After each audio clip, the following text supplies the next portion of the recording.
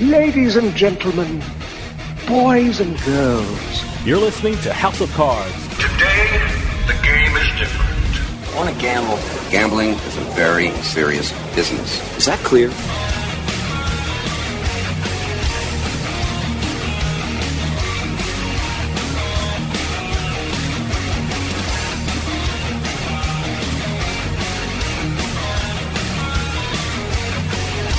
Welcome to House of Cards. Dave Weishaupt with you here, deep from the swamps of Jersey. We got a great show coming up for you. I love books about the gambling industry, and I just read one that's an incredible look at how casinos handle security and collect debts from their customers who are a little reluctant to pay their bills. The name of the book is Joe's Dash, From $1 Million Drug Busts to Multi-Million-Dollar Collections for Las Vegas Casinos. The book is the story about Joe Dorsey, who rose through the ranks of the San Diego Police Department, then moved to Vegas to handle security and debt collection for some of the biggest casinos in the world. And we are lucky to have the subject of this great book as a guest this week. After this break, Joe Dorsey's coming on and telling us some of his incredible stories from the gambling world. So stick around. We'll be right back with House of Cards.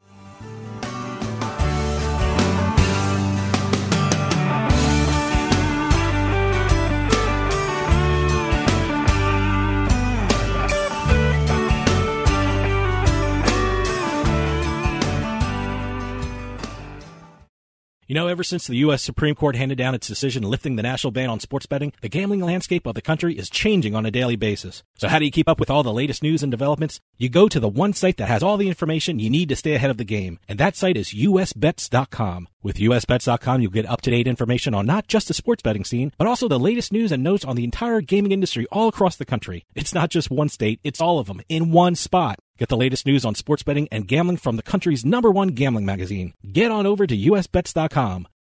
The IRS is the most powerful collection agency in the world. I couldn't sleep. We were being audited. They do not give up until you pay. They put a lien on my house. How about you? Do you owe back taxes? Call Tax Solutions now and get some help. For a limited time, the IRS offers a tax forgiveness program called the Fresh Start Initiative. Our team can make it easier for you to pay back taxes, avoid tax liens, and get a fresh start. Sometimes you just need a second chance. I call Tax Solutions now, and they got the IRS off my back. At Tax Solutions Now, our affiliates are all accredited by the Better Business Bureau and members of the National Association of Tax Professionals. We saved our home and overcame the most powerful collection agency in the world. Time is running out. Call Tax Solutions now. Call 800-299-1132. 800-299-1132. 800-299-1132. 800-299-1132. You're listening to the House of Cards. You lose track of time in those casinos. There's no windows, there's no clocks, and you never walk away from the table when you're on a heater.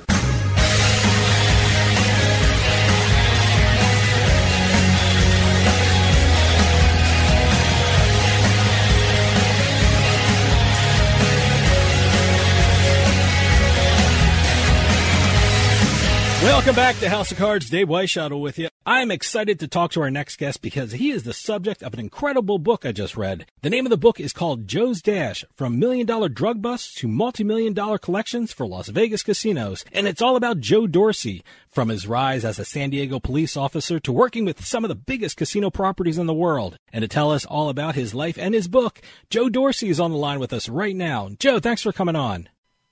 Well, it's a pleasure to be here.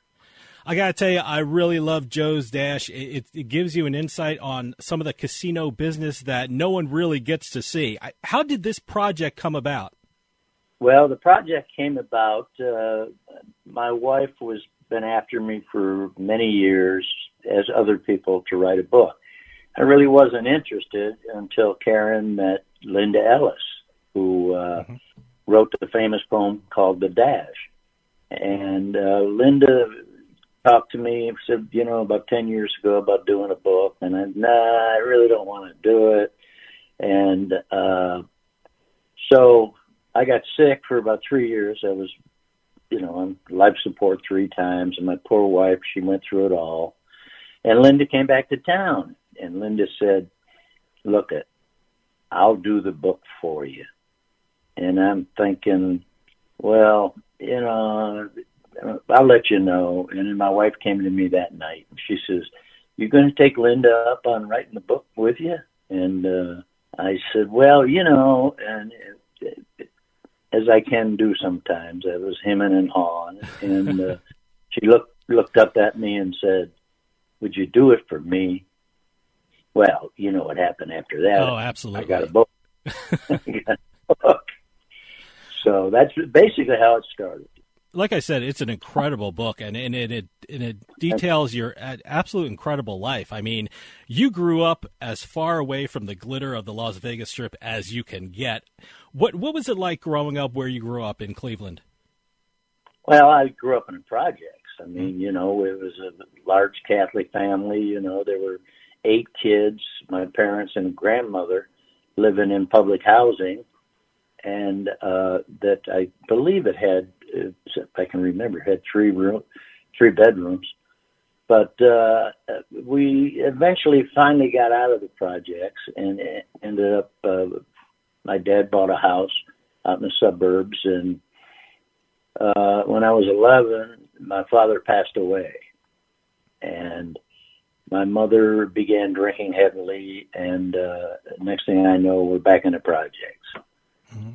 So I was in the projects, and she had a serious problem. She'd disappear for days, and I had 3 siblings, and I was the oldest at 11 and 12, and there were times when she would be gone, and we didn't have food, we didn't have anything. My older sister, Mary Jo, stopped one day, and I can recall it, just like it was yesterday. It was on a Friday night. She looked around, and she started checking refrigerators and cupboards, and, the cupboards were bare. So that was it.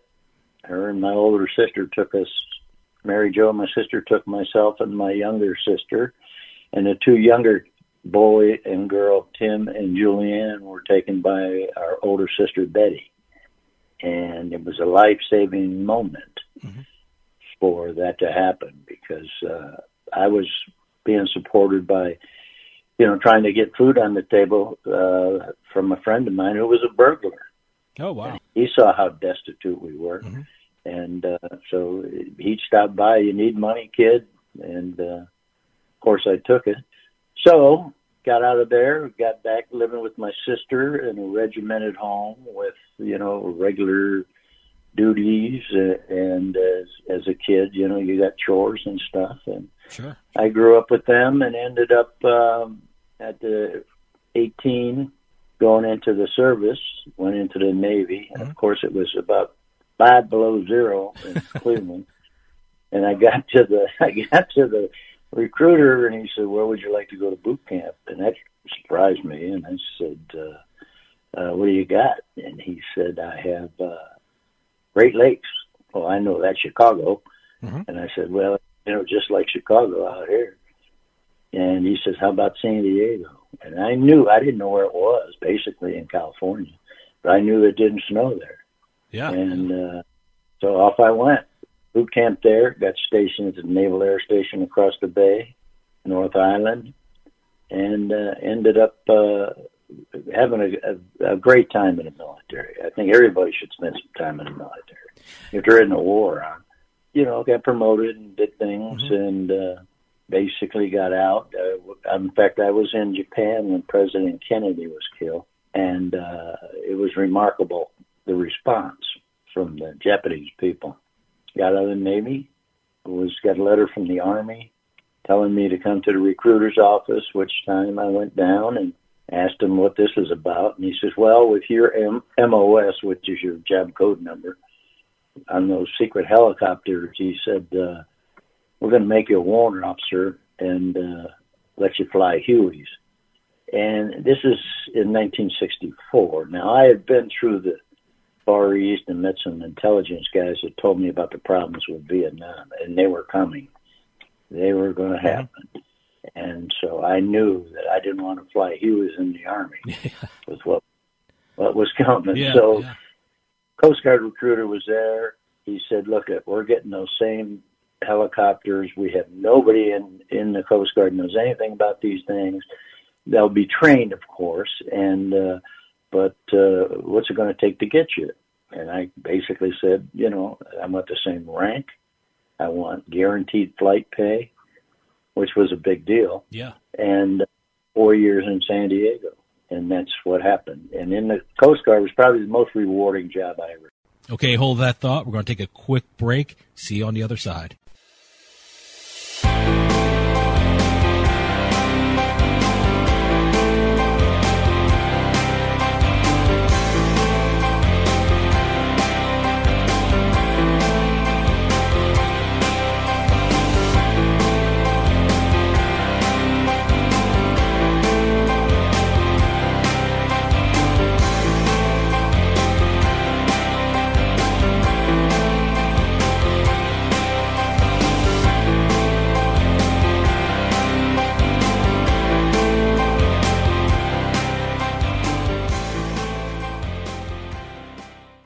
Some surprises are good, some surprises are life-changing, and some surprises can be financially devastating. That's why you need 210 Home Buyer's Warranty. 210 Home Buyer's Warranty covers critical systems like your heating, cooling, and water heater, and appliances like your fridge from breakdowns caused by routine use. Because something will break down right when you need it most. A refrigerator breakdown can cost over $1,200 to replace, with 210 as little as $85. Water heater breakdown nearly $1,800, with 210 as little as $85. AC breakdown $2,500, with 210 as little as $85. I enjoy knowing that any issues I may have with my home will be taken care of.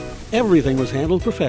The response and service is always timely and professional. No matter the age of your home or appliances, a home warranty service agreement from 210 Home Buyer's Warranty can help reduce your financial stress. Call 800-580-7703. 800-580-7703. That's 800-580-7703. Call now to get 2 months free. Get ready, Pennsylvania, to take the best poker games with you on the go anywhere in Pennsylvania with the World Series of Poker Real Money Online Poker app. For over 50 years, the World Series of Poker has been the most trusted name in poker. Now it's your chance to win WSOP circuit rings and WSOP bracelets from anywhere in the Commonwealth. And WSOP.com has a great new sign-up offer for its Pennsylvania players. Download the app or go to WSOP.com and sign up using our bonus code CARDS21. You'll get $25 in free play just for signing up. Get another $25 with your first deposit. That's $50 free play just by signing up and depositing with WSOP.com. And don't forget to use our code CARDS21 at registration. Become a poker champion with an authentic WSOP experience right from the comfort of your own home or anywhere in the Keystone State. Download the WSOP app or go to WSOP.com and sign up today. The cards are in the air at WSOP.com. Must be 21 years or older. Terms and conditions apply. Gambling problem? Call 1-800-GAMBLER. You're listening to House of Cards. Check out our website at houseofcardsradio.com.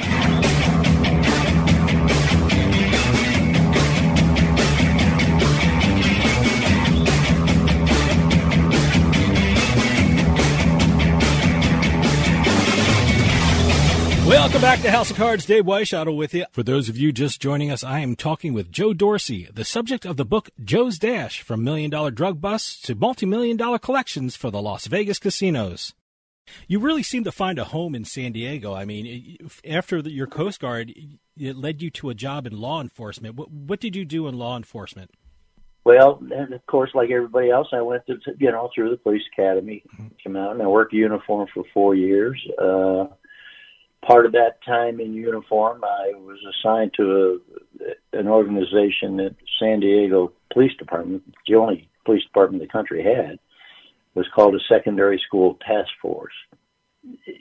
There was one of 16 officers, 2-man teams were assigned. We had 2 high schools and 2 junior highs. That our job was just to go to those schools, give talks, handle any policing problems there. When I first went, to be honest with you, I thought, man, I don't want to go out and babysit a bunch of kids. I did. Yeah. That's how I felt. But I got there, and you have to understand, after working the streets for 3 years, you get pretty cynical. Mm-hmm. And so I got there and started to meet these kids, and they understood what I was doing. I understood what they were doing. And the thing that probably pushed me over the top, and this was in 1972, I think. But anyway, we put classes together and we spoke at them, and they could ask us anything they wanted, and we'd be honest with them. And we asked, how many people in here want to legalize marijuana? And I was shocked when it was probably 90% of the kids didn't want it legalized. Really? And I thought, these kids are pretty smart. Yeah. So the thing that happened with these kids is they began to trust us. They started bringing things to us. And if they brought them to a teacher, the teacher would have to identify who brought it to them. Mm-hmm. We didn't. We didn't have to do it. So these problems you see today in these schools with the shootings and everything, it has one common denominator. The kids knew about it. Mm-hmm. They knew that these guys were making threats. They knew they were doing this and that. So I got promoted detective out of there, and I went to burglary, petty thefts, breaking into your house, things like that, mm-hmm. crimes against property. And then I was assigned to the narcotics unit, which surprised me. And from narcotics unit, the police department's unit was just underfunded like crazy. Mm-hmm. I mean, we had to borrow things from other agencies to get the job done. But San Diego it was a pretty smart chief of police that thought, let's put the sheriffs and the cops together, narcotics. Mm-hmm. And then we'll quit spinning our wheels doing the same cases. And then when DEA was formed in 1973, DEA decided they wanted to be part of this, and they wanted to fund it, which was great for us, because when I was with the police department, we never got paid overtime. Mm-hmm. We only got compensatory time. And under federal law, they had to pay us time and a half. And, to us, it was like, dying and going to heaven. And we got brand new undercover cars every year, state-of-the-art radios, the facilities we had everybody you can think of that was in the task force, from ATF, U.S. Marshals, United States Attorney's Office, some of the small towns in California were in it, and it ballooned up to 55-man operation. I met my partner in narcotics when I went to narcotics. I had forgot that I'd met him before on an operation when he was with SEAL teams and I was in the Coast Guard. And he remembered it, and being the two new guys, we were partners, and we excelled. I mean, we really excelled at narcotic enforcement. We were canceling cases. We got an award one year for a Class 1 violator with the Drug Enforcement Administration is the top guy. Mm-hmm. You can't get higher than him. And we got called in one time, and the chief of police was there, the sheriff, and the regional director from DEA. And I'm thinking, what did my partner do? So anyway, we ended up getting an award for, in a 9-month period, we arrested 6 Class 1 violators. I got to tell you, I read the book, and you had some pretty interesting drug cases that you were involved with, and some pretty dangerous situations. But the one that stuck out to me was the guy that actually drove up to the police station and showed you the amount of pot in his car. I mean, back right after I graduated law school, I worked in the DA's office in Boston, and I would love a case like that. But was that your best day ever on the job? Yeah, that was one of. I thought it was. See, if you were with San Diego PD, one week a year, you had to go down to the station and test dope that was recovered by the patrol uniform guys, and to make sure it is so you could take the complaint over to the DA and file it. The phone rang, and it was my week, and the guy said, "Hey, I heard about this. Do the Mexicans, are they spraying marijuana with paraquat?" And I said, "Yes, they are." And he says, "Well, how can I get it tested?" I said, "Well, we test it." and the guy says, "You do?" I said, "Sure." I said, "Just come on down to the police station at, Market and Pacific Coast Highway and go to the business office out front and tell the officer you want me." And I thought it was one of my guys from the task force playing a joke on me. Yeah, no, that was too good to be true. Yeah, the guy shows up, and we're talking in the office, and there's a uniformed guy there, and he's talking, and I says, "Well, yeah, we can do it. Where's your stuff? Where's your marijuana?" And I expected him to reach in his pocket to pull out a baggie of weed, and he says, "Come on." And I told the uniform, "Come on along. I don't know what this is about."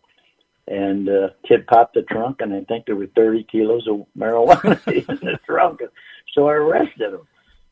And he said, "This is entrapment." I said, "Nah, look at you, parked right in front of the sign that says San Diego Police Department." I said, "Come on, don't even go there." But I did, you being a deputy DA, you go to issuing, and I'm sure it's the same all over the country. Sure. The new guy get issuing. Mm-hmm. That's who you get. You get the new guys you're learning. So I took it to the guy, and he wasn't going to issue it. He said, "No, this can't be right." And one of the senior DAs came in, and he told him that, "Nah, I suggest you issue it." So he issued it. Another time that I think was one of my best there were two other times. The one time is when the Border Patrol caught a guy up on Interstate 5 north of San Diego, and the guy had, I think he had 120 or 150 kilos of weed in the trunk. And I was a duty agent, so I had to go up and process him and process the dope. And the story he told about being in the movie business and working with special effects, he pulled this con on his drug dealer that he had for many years. He couldn't pay for the drugs, so they robbed the guy. What happened is I convinced the guy that I'd cut him loose if he returned the dope to the dope dealer that he bought it from down in San Diego. And he gave me the guy's name, and the guy was a Class 1 violator. Now, I'm thinking, do I care about this 150 kilos or the guy who I know is a heavy-duty dealer? So I rehearsed him all night.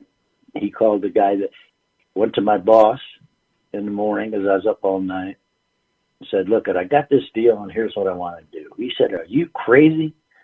He says, "We're in the business of seizing dope, not giving it back." And I says, "Listen to me. Here's the guy who he robbed." Took it to the bosses, and they came out, and they put some conditions on it.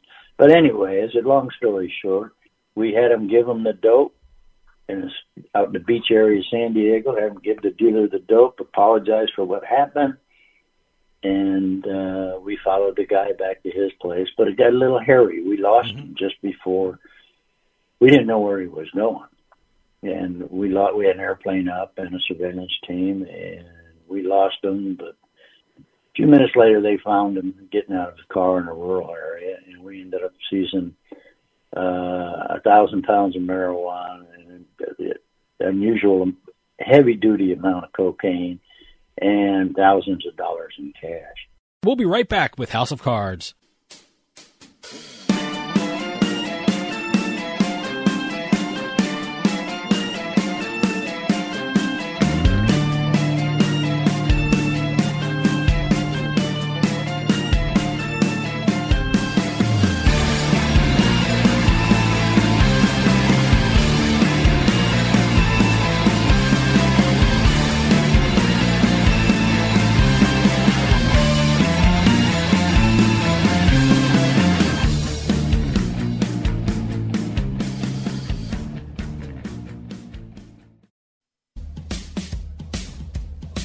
With some of the best promotions and offers in the sports betting market, PointsBet simply stands out. PointsBet is the only U.S. online bookmaker to offer points betting, where every yard, every point, every goal, even every play matters. Same-game parlays, good karma payouts, early payouts, and exclusive game day promotions and guarantees for all sports. PointsBet offers more bet types than any other bookmaker in the world, offering a unique set of markets that aren't available anywhere else. And now PointsBet is offering one of the best sign-up offers in the sports betting market today.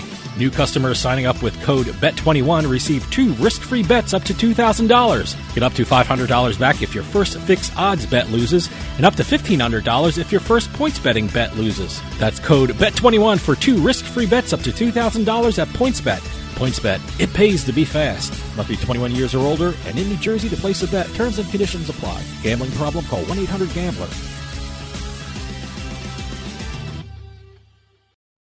Free stuff is awesome, but free stuff that will spice up your bedroom is even better. Just go to adamandeve.com and select almost any one item for 50% off, and then we'll load on the free stuff. Just enter this very exclusive code, BABE16 at checkout, and you'll get 10 tantalizing free gifts, including a sexy item for him, a special toy for her, and a third item you'll both enjoy.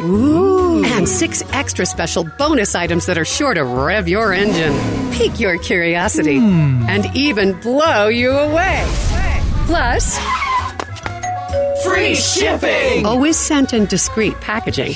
Go to adamandeve.com now. Get 50% off plus the 10 free gifts when you enter the exclusive offer code BABE16. That's BABE16, because without it, no free stuff. That's BABE16 at adamandeve.com. Hey, this is Dave Weishuttle from House of Cards with your House of Cards gaming report for the week of April 25th, 2022. The American Gaming Association sent a letter to Attorney General Merrick Garland urging the Department of Justice to crack down on illegal online casinos and online sportsbook. In its letter, the AGA asked the DOJ to, quote, protect American consumers, crack down on illegal operators, and enforce federal regulations. The AGA mentioned some of the largest offshore platforms that should be investigated, such as Bovada, MyBookie, and BetOnline. PointsBet launched its online casino in Pennsylvania, the 4th state in which the company operates its casino platform. PointsBet Online Casino is also live in New Jersey, West Virginia, and the state of Michigan. The Keystone State can expect another online casino when the site Mr. Vegas launches sometime in 2023. And finally, a woman in California won the lottery by accident. LaQuendra Edwards was purchasing a scratch-off ticket from a lottery machine when someone bumped into her, causing her to pick the wrong ticket. Turns out that was really good luck for her because she won $10 million from that ticket. That was one hell of a bump. Have any news or tips regarding casinos, gaming, or legislation? Send us an email at newsroom@houseofcardsradio.com and follow us on Twitter at HOC Radio.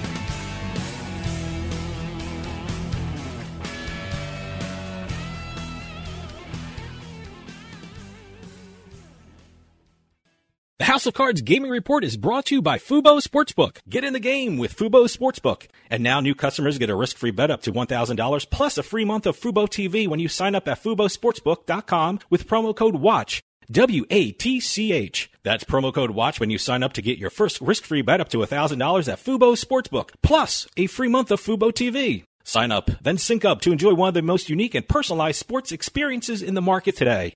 Watch, wager, and win with Fubo Sportsbook. You're listening to the House of Cards. Well, don't take it too hard. I've done a lot of stupid things in my life, too. Stupid? What do you mean, stupid?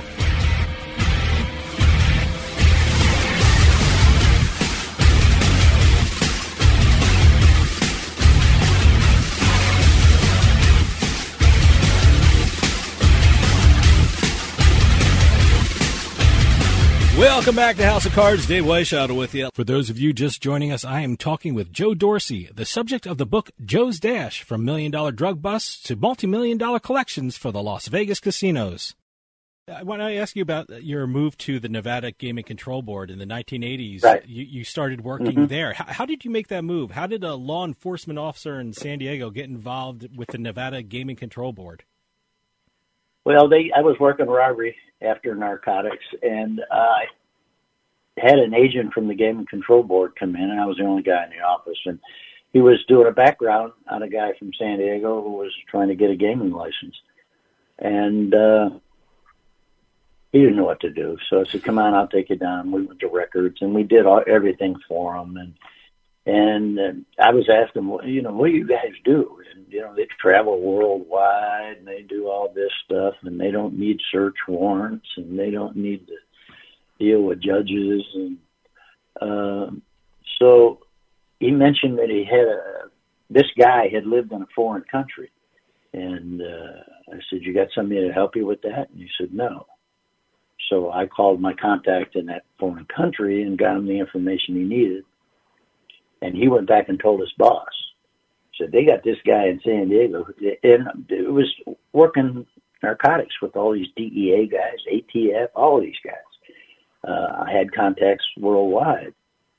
So they made me a job offer. My wife was a singer, and she signed a contract with the MGM on the same day that I started with the Nevada Gaming Control Board. San Diego didn't pay well in those days, and going to the Gaming Control Board, I got a $5,000 a year raise and another raise because there were no state income tax. So I enjoyed it. I mean, I went everywhere. What were your duties at the Nevada Gaming Control Board? Well, I was an agent in investigations division and a license division, doing background investigations on applicants, whether they be junket reps who have to be licensed or people on the board of directors and or the actual owners of the casinos. And you would investigate people that had association with the mob back then, and but you would investigate back about 25 years. So you would go out and go to the cities where they lived and go to the colleges where they said they graduated from, which is another story. Then I'd come back and write a comprehensive report for the Gaming Control Board members to make a decision on whether to approve them or not to. And then from there it would go to the Gaming Commission where they had the final say-so whether the guy got licensed or not. You know, I was struck by the amount of traveling you had to do for the Gaming Control Board. And in fact, in the book, you said you were just returning home from an investigation you were doing in Australia when you were offered the job of Director of Security at the Hilton Corporation. Was it a difficult decision to leave the Nevada Gaming Control Board and go take a job at Hilton? Not really. You know, I really didn't know about it. A friend of mine knew about the job there. In fact, I got him a job at the gaming board. The gaming board, you know, it was, in those days, it was, I had 5 chiefs in 5 years. You know, the turnover rate, usually you get a chief for 20 years in law enforcement. I was concerned about the future, but I knew that gaming would expand in Las Vegas. I had no doubts in my mind. And when I heard of the Hilton, and I told them I was interested, and I was interviewed by Henry Lewin and Barron. You know, just took off from there.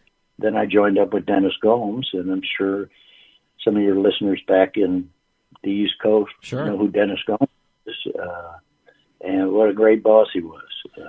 You know, people don't realize that Dennis Gomes was in the movie Casino. He was the one that found the information about all the skimming going on. And when he was with the Gaming Control Board, he wasn't there when I was there. He left a year before I got there. But what an incredible boss. He knew I knew what I was doing at the Hilton, and he stole me away when he got hired at the Aladdin. He said, look, you can, whatever you want, I'll give it to you, but I want you to come with me. And we did, and I took some of the people from the Hilton with me. And it was a short-lived, it was the first Japanese owner of a casino in Las Vegas. He really didn't understand. He thought, you know, if you open the doors, there's going to be money pouring in every day. Didn't realize you really had to work to get those customers in. Yeah. So we kind of, Dennis fell out of favor with them, and we weren't too concerned about it because the Gaming Control Board wanted us to be in there. Because Dennis's history with the board, mine, they felt comfortable there wasn't going to be any funny business going on if we were in there. So, but we informed them. They're the first people we informed we were leaving. We're going to the Dunes, to another Japanese owner. The owner, he was a gambler himself, and we had a bunch of customers come in playing baccarat, big players. $12 million we had access to that with play that, you know, we possibly could have won. And he comes down and he's talking to all the players because he knows them. They're Japanese too. And what's he do? He takes the players down to the Dunes and lets them win the $12 million so he could sit with them and play with them. That's kind of stupid. Yeah, real stupid. We got into the dunes, and the dunes was a mess. The dunes have always been a mess. Nobody put any money in it and stuff like that. And we started bringing in some big players, and we started doing okay. And then the process of getting things done with the Japanese is difficult. Casinos, you make a decision right now. Am I going to give this guy $1 million in credit, or am I going to do this, do that? That's immediate. With the Japanese, it would have to go to a committee in Japan. By the time you get the information back, the guy's dead. Yeah. And Steve Wynn knew he was. Dennis formed a company called Clark Management, and there were about 6 of us in it. And Steve Wynn was just finishing up the Mirage, and he knew that 90% of his staff was going to leave the Golden Nugget. And the Golden Nugget was a nice property. So he hired Dennis, and we all went down there to the Golden Nugget, and, through the transition of people going to the Mirage. Mm-hmm. That's when I first got into the collection business. Yeah, I want to ask you about your collection work in a little bit, but I want to ask you, talk about shady dealings. When you started working for the Tropicana, you discovered some scams and stealing from the casino that was actually being done by the staff. Can you explain what was going on with the staff at the Tropicana that you found out about? Yeah. Dennis went to work at Taj Mahal, came back, and I was working for International Game Technology back then as the director of corporate security. So I know Dennis is going to call me. I know he's going to call me and want me to come back, because the Trop's been notorious for crooks. Mm-hmm. I mean, the owners were mob guys for years. He calls, we cut a deal. I go over there. In the first 15 minutes, I went down to the marketing VP, who was a friend of mine. He's part of Dennis's crew. And I said, bring up some play on the crap game. And he did. And I said, stop right there. Look at that. I said, they got a guy betting $250 a hand, and we're going from the ratings, $250 a hand for 18 hours. And my response was, he better be in a wheelchair, because I don't know anybody who can do that. And reviewed the surveillance tape, because I was over surveillance there and over security, and found out that there was nobody on the game. The game was closed most of the time. So what I found is they had a rating scam going on, and it was the pit bosses. What they would do is they would add a guy as a customer and get him a card that he can swipe for, his play, his ratings.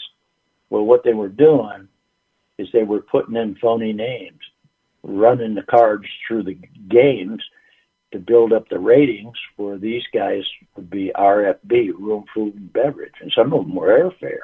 They were so big. Wow. And they were selling those cards and the names to people for about $600-700, and they come in and they could stay as long as they wanted, and got comp rooms, comp beverage, comp shows.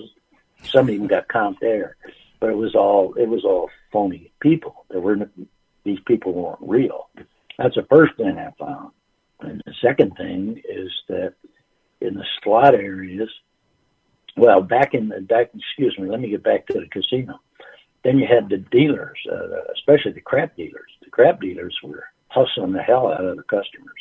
What I mean by hustling, they're saying, hey, bet for us, do this, do that. Yeah, bet for the boys. It's called a hard hustle, mm-hmm. And so I set up a test. I brought a guy in who knew craps. I says, you don't do anything what they tell you to do. And I gave him $1,000. And I said, go down and play.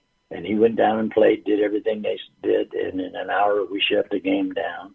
The actual game had $48 dropped in the box in an hour, and then we went in the tip box, and it was $460 in the tip box, because they were hustling him so hard, he was doing everything they said. So that was another problem. They were driving customers away. Met with them, said, look, the fun's over, this is it. You start dealing regular like you should be dealing, You'll be bringing in quality players, and those players are going to take care of you. You're running people out of the place. In fact, I had a saying that I wanted to put a poster by the business, where they check in to go to work, time office. Quit stealing. The mob went home. So I grabbed a bunch of them. Then I got into the slot department. There was another false rating crap going on in there. Then we had internal theft from others in the slot department. I had a lady. This is my favorite one. I was on a collection trip, came back, and my surveillance director, and I brought all these directors of mine in, to take care of the place when I was gone. Said, look, we got some suspicious activity in the main coin booth. And that's where they stored all the bags of the silver dollars for the slot machines. When they were running low, a floor person would be called. He'd come over, sign for a bag of 500 coins, and go put them in a slot machine. Well, the one guy went up and he started to leave with the bag in his hand. He says, wait a minute, this thing's light. And he reported to the surveillance director. We set up cameras on the woman. She was on vacation. When she came back, we saw her messing with the bags. I said, that's enough. Get her in here. So we got her in, started interviewing her. And she was an elderly woman. And I said, look, here's the deal. I don't have time for this. I mean, I got all kinds of fires going on. I said, you tell me who's involved with you and how you're getting into those bags to remove that coin, and I won't charge you. I won't have you prosecuted. I won't even tell the gaming authorities. She was reluctant, and I told her, I said, man, I've made deals like this my whole life in law enforcement, so I'm being honest with you. I'm not lying. You got witnesses here. And so because I needed to know how those seals were getting out those bags, because the other employees who worked the booth probably know it too. She explained that on the older bags, you could spin the seal off and then spin it back on. So at the end there, I said, okay, you're terminated. I'm keeping my deal with you. And I said, how much did you normally take? I think she had about $250 on her when we grabbed her. She was halfway through the shift. She says, about $450. And I said, every day? She says, yeah, every day. Wow. And I asked her, how long have you been doing this? She said, 11 years. Wow. Unbelievable. So she had taken over $1 million. And, of course, I got a deal with her. And plus, I'm new there. I wasn't there when all this was transpiring. And they have audit units and people that supposed to take care of that. All I wanted to do was stop it now.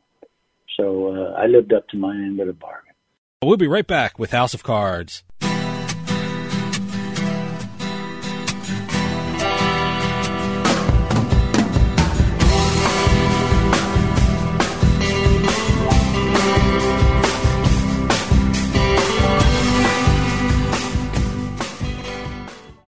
House of Cards is brought to you by PartyPoker.com. Why go to Atlantic City or Pennsylvania? Pay for gas, pay for parking, fight the crowds. You can play the same games online anywhere in the Garden State. Sign up with code EXIT7A and take advantage of Party Poker's new sign-up offer of $25 free, plus a first deposit match up to $600, and start playing poker online today. Start playing and start winning some cash at nj.partypoker.com.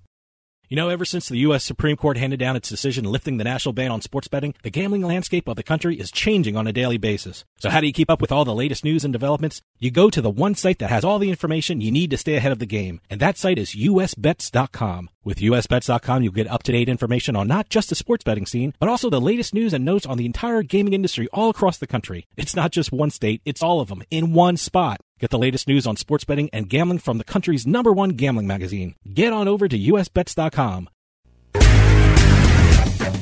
You're listening to House of Cards. You are more in need of a night in Atlantic City than any man I've ever met. I'd say sit down at a table, go for dinner, see a show, take a walk on the boardwalk and smell the salt air. But if you're anything like me, nothing after sit down at a table is going to happen.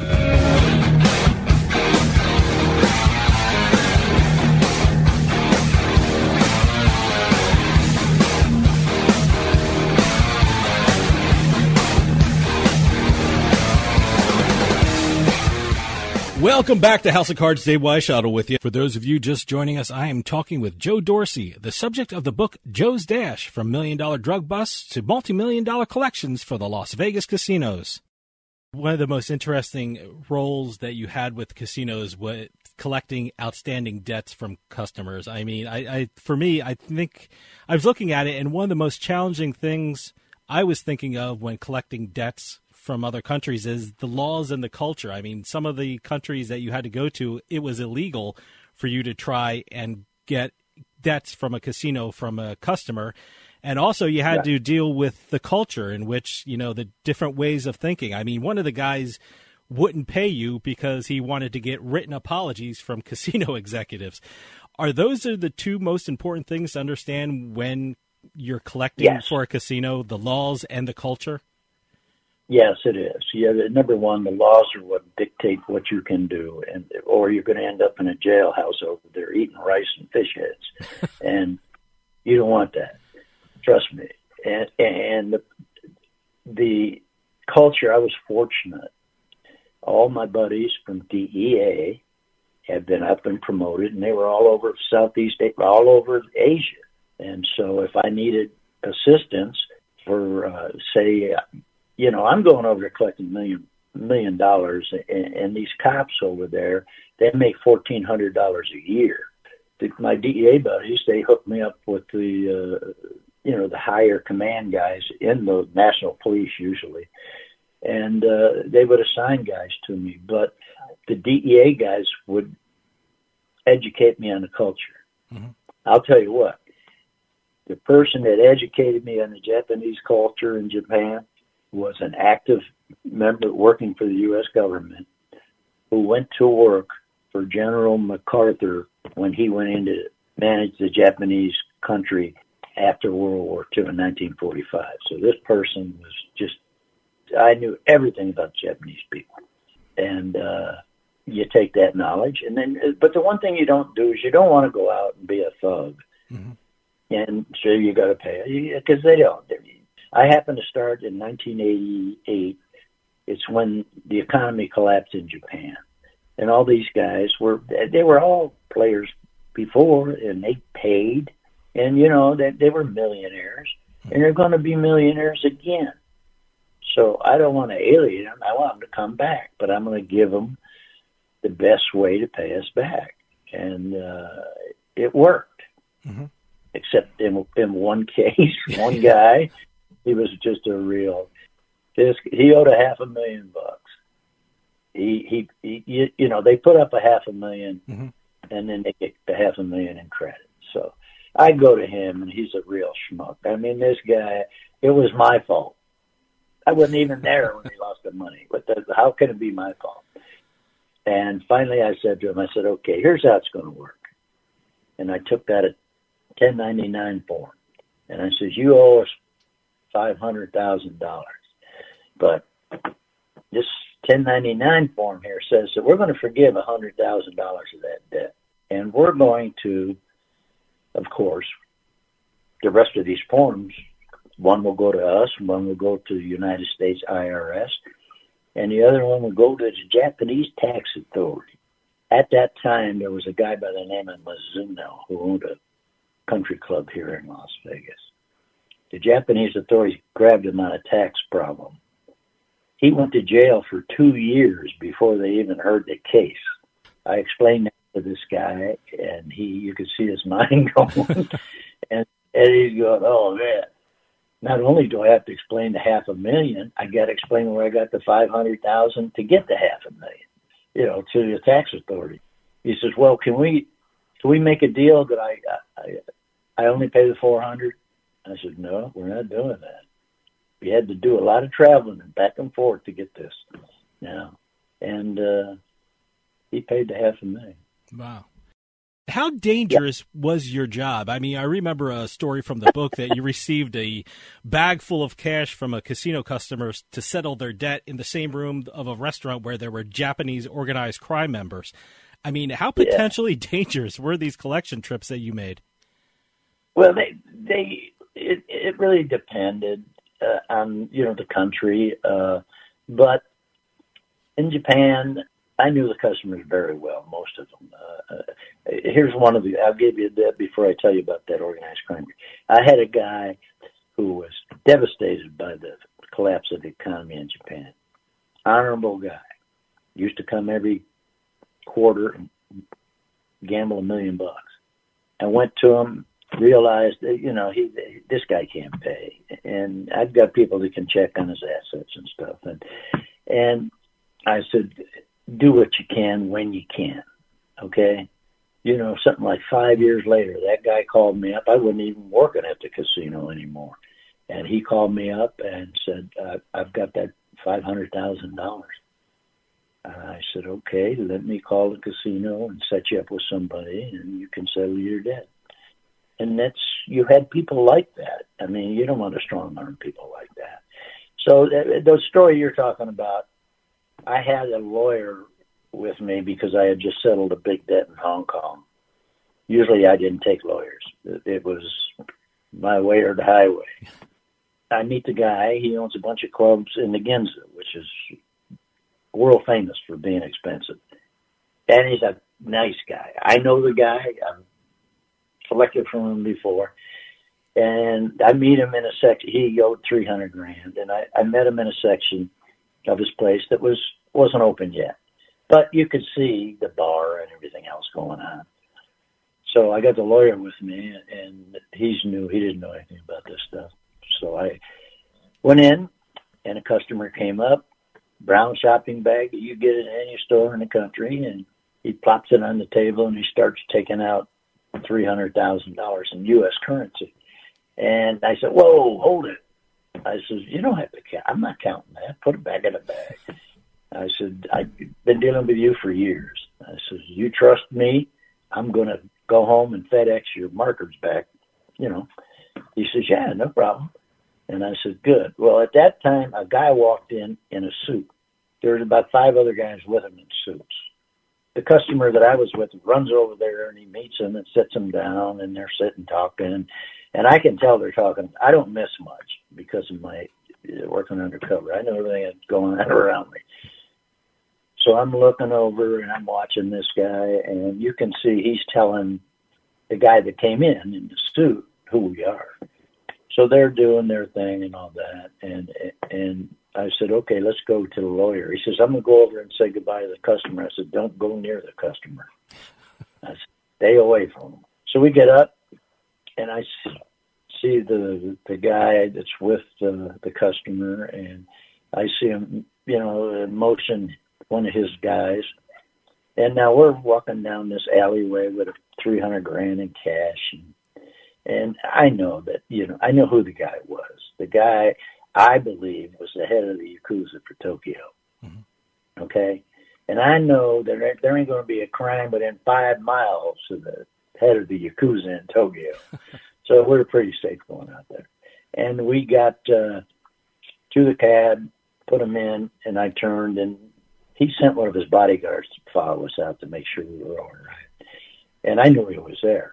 But the lawyer, he didn't notice him. And, you know, I bowed and thanked him, and he did the same. And off we go to the hotel with a bag full of cash. And the lawyer is saying, why didn't you want me to meet him? I says, that guy looked like could be the head of the Yakuza. You go over there and want to shake his hand, get your picture taken. I said, your ganging days are over, pal. And who would take the pictures? I said, you don't know who's following this guy around. I said, come on. And so he was really excited. Well, then we're walking down the alley with all this money. I said, nobody's going to bother us. Yakuza guy was looking up for us, or whoever that guy was. I don't know whether he was in the Yakuza or not. And so he went through. He says, you do this all the time? And I said, yeah. He says, how can you do it? And I said, very carefully. Let me tell you. And he was a mess, but he never asked the question. He never asked the question. Now, you were traveling a lot for your job, and it seems like you were always in Asia, even though you don't like Asian food, which, by the way, was the funniest part of your book. But by the way, If you certainly pick up Joe's Dash and read for the raccoon story. I'm just going to leave it at that. It's a tease for the readers. But you must have a very supportive wife with all your travels and things like that. Tell me about your family. Well, it's just right now it's myself and Karen. I have 2 children from another marriage, and they live in California, and they're in their 50s now. And they're both doing exceptionally well career-wise, and they couldn't wait to read the book because they heard all the stories before. They want to see which ones I left out. And but there's just Karen. Karen, right today, after Karen was a singer, and she did a USO tour back in 1969 to Southeast Asia, and she performed all over Atlantic City. She was at the Claridge, and she was at the, is it Resorts International you have there? Yep. She sang there for a few years. She loved singing in Atlantic City. She said that the response from the customers or their people that go to see him is incredible. She says it's just totally, it was like doing a USO tour. You know, those guys over in Southeast, they hadn't seen a girl in a year. So, you know, they're going to stand on their head applauding and stuff. So, but she got tired of the travel. So when she was singing at Caesars, she quit, went to work over at the Hilton in VIP services. In Gomes, when we left there, he told me, he says, we're taking care of him with us. I says, yeah. He says she's going to be the director of VIP services. And then from there at the Dune, she was the director of entertainment. But she left there and went to work for a small place called Ellis Island Casino out here in Las Vegas. It's a locals place. Well, it used to be, not anymore. And went to work for Gary Ellis when he first bought the place from his father. It was a small place, had 15 slot machines and a restaurant. And now they have something like 24 village pub restaurants throughout the Las Vegas area and Ellis Island, and they're all doing exceptionally well. And Gary Ellis invented a system for slot tracking called marker tracks. And it's going to be huge. Trust me, it's going to go through the roof. And so when Karen went to work for him, he was just a small place, and she's been with him 32 years and expanded it, all his business to what it is today, and eventually became the president of the company. Now his 3 daughters have all graduated from colleges in California, and they're in there. And Karen right now is just basically an assistant to Gary, and the girls are running the property. Joe, we don't have a lot of time left, but how can people get a copy of Joe's Dash from $1 Million Drug Bust to multi-million dollar collections for Las Vegas casinos? Would Amazon be the best place to get it? Amazon is the best place. You can go to B. Dalton and places, but they're just going to order it for you. Okay. Or they can go to a publishing company. Huntington Press, Las Vegas. That's right. Good old Anthony Curtis. Yep. He's going to hate me for that one. he's good. You got his name in on the interview, so he should be happy about it. Oh, yeah. He's a great guy. Oh, I mean, you talk about guys, he guy that knows everything about gaming, especially games. This guy's it. This guy, he is the guru of that, pal. And, but anyway, that's where they can get it, and hopefully they will go out and buy it. It's a lot of people have, you know, the reviews coming back are incredible. And that's not from family members. These are from people I don't even know. So, Joe Dorsey, author of Joe's Dash, from $1 Million Drug Bust to multi-million dollar collections for Las Vegas casinos. Thanks for coming on and talking about the book and your life. It's an amazing story, and I urge everyone out there to pick up a copy of Joe's Dash. Thanks for talking with us about it. I appreciate all your help, Dave, and Doug also. So I hopefully may be talking to you again. I hope so. Well, that'll do it for us this week. I'll see you next time on House of Cards.